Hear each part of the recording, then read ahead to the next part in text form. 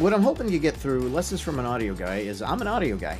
And now that I'm working for a company that does a lot of things on the network, I'm having to learn a lot of things about the network, things that, I didn't think about before. Using a network switch to transport audio visual is not like using a regular AV matrix switcher. It's not a one or one to many route.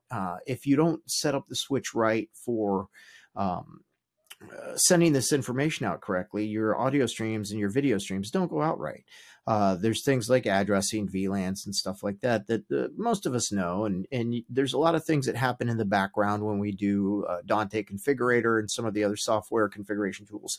But some of the things we're having to look at now when I get into a switch, like IGMP snooping, which channels are going to have snooping and which channels aren't going to have snooping. And this just allows a more efficient communication for our video packets and audio packets to get from point A to point B. Something I just recently learned about as an audio guy called flooding. What it means when a switch is flooding, giving all the information everywhere and just letting who needs it, whatever port needs it, pick it up. And that's not a good thing. We want to disable flooding in a lot of our switches because it's very inefficient, again, traffic-wise. And with the fact that AV, I always preach that AV was very, very dependent on time, right? Audio and visual communication is very time dependent. And this is not like regular data. Regular data goes through the network. And, if I download half a Google page and it stops for, a half a second, then keeps downloading, nobody cares. But if my video is choppy or if my audio is not synced up perfectly with the lips, it's a very bad experience.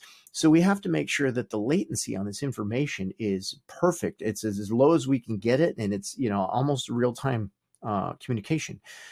So very, very low latency y. And what switches do is they put out a lot of information, and sometimes unnecessarily, just to make sure we get that communication, that redundant communication streams going on, just in case somebody needs it, they can grab it.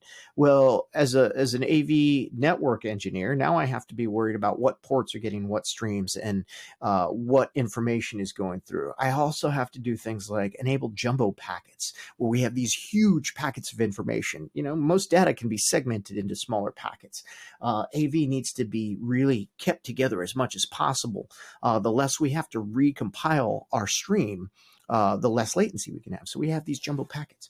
So these are things I'm learning as an audio guy, how to keep the time. As an audio guy, time is a big thing to me. I got to think everything's chronologically correct, but that's just, electrons are fast. They do that. I'm going this far. With network stuff, it's a totally different ballgame. So to ensure these things are happening at the right time, I have to really pay attention to how that data is delivered, how these switches are set up.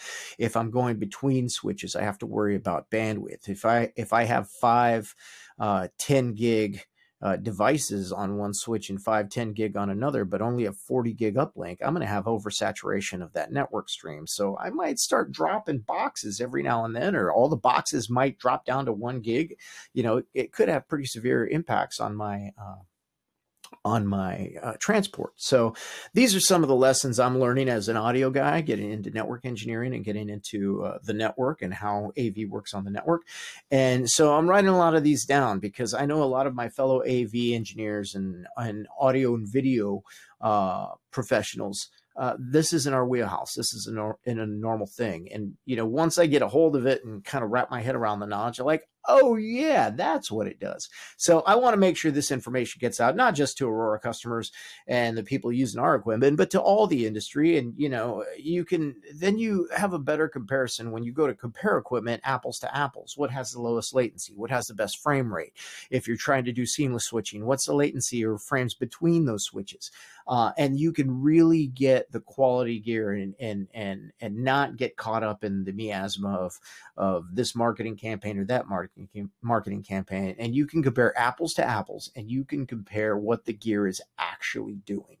And this is going to help out our AV professionals when we're starting to pick out gear that's going to sit on the network, because this is the way of the future. Equipment's going on the network. It's not going to be a lot of RGB HV anymore. Not going to be a lot of just straight the AV connection. A lot of, and it's a, you know, great save on infrastructure. The infrastructure is already there. We just have to make sure it's going to work for our stuff. So what can you expect from Lessons from an Audio Guy? You can expect a lot of like, I didn't know this when I first started. This is what's going on. And hopefully you'll be able to check it out on our Aurora website coming up here soon.